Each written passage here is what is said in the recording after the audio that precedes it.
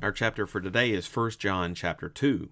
This, as is typical, is a straightforward chapter emphasizing both the salvation we've been given in Christ as well as the godly and obedient lifestyle we're now to live as those in Christ. He warns against the love of the world as well as those antichrists, little a, who oppose Christ and lead others astray. So let's take a look. John begins this chapter with good news. Much of this letter is given to exhorting Christians to live upright, godly lives and to fight against our own sin every day. He understands, though, that we will not always win that battle. So he begins the chapter setting forth the glorious Christian hope if anyone does sin. Verse 1. What is that hope? The hope is we have an advocate with the Father, Jesus Christ the righteous. 1 John 2:1. John ended the first chapter by assuring us of the forgiveness we have from God when we come to Him genuinely repentant, seeking forgiveness. It is here, early in this second chapter, that he makes even clearer why that is the case.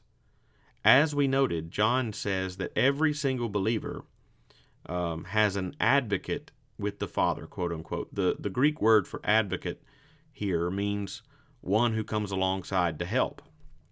So when it says we have an advocate with the Father, it is saying that we have one who stands beside us and with us before God the Father when we sin against Him. Who is that? Jesus Christ the righteous.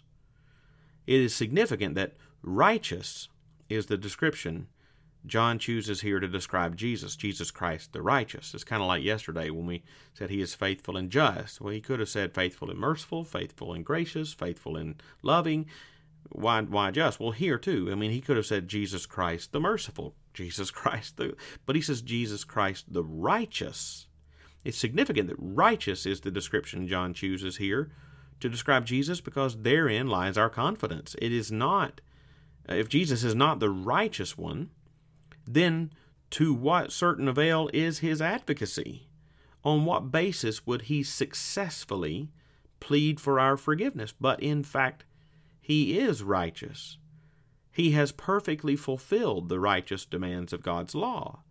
He has gone to the cross in verse 2 as the propitiation for our sins, meaning He has, in going to the cross, satisfied the justice and wrath of God against our sins by taking it on Himself. So when we sin, we can rest assured that we have one beside us pleading for our forgiveness, and His pleas are always answered because he is righteous, Jesus Christ the righteous. Well, secondly, John doesn't deliver that news so that we can be careless about our lifestyle. Again, knowing that God is faithful to forgive us is not licensed to live according to the whims of the world or the whims of our own sinful hearts. The repeated emphasis in this chapter is obedience. He stresses the importance of being one who keeps His commandments and keeps His word, verse 5, and exhorts us in verse 6 to walk in the same way in which Jesus walked. He commands believers in verse 15 not to love the world or the things in the world, but instead to be, verse 17, one who does the will of God. So we're saved and stand righteous before God because of the righteousness of Jesus in our place. But that does not make our own personal righteousness and obedience unnecessary or inconsequential. Quite the opposite.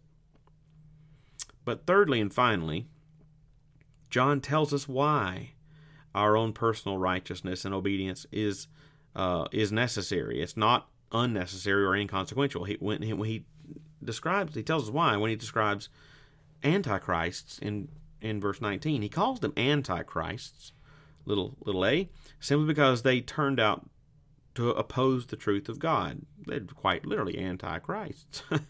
So he says of them in verse 19, they went out from us, but they were not of us. For if they had been of us, they would have continued with us. But they went out, that it might become plain that they're not all of us. Now, I know that's a tongue twister, but it reveals an important truth. It begins by saying they went out from us. This implies that at one point in time, those antichrists were professing believers and were involved in the life of the church. But at some point, it appears that they began to reject the truth and they left the church. That is, they went out from us. They left the church. John then makes the judgment that they were not of us. By this he means they weren't genuine Christians who genuinely believed in Christ. How does he know this? Can he see their hearts? No, but there's another test. So John says, if they had been of us, they would have continued with us. If they were genuinely saved, John said, they would still be professing faith and serving Christ in the church at that time. Genuine Christians persevere in the faith to the end. To make that point even more strongly, he says, they went out that it might become plain that they are not all of us. John says it is plain that genuine saving faith is not present in a person when they desert the church and desert Christ fully and finally forever. They were not saved and subsequently lost. John says they never were saved, and it is plain that they never were of us.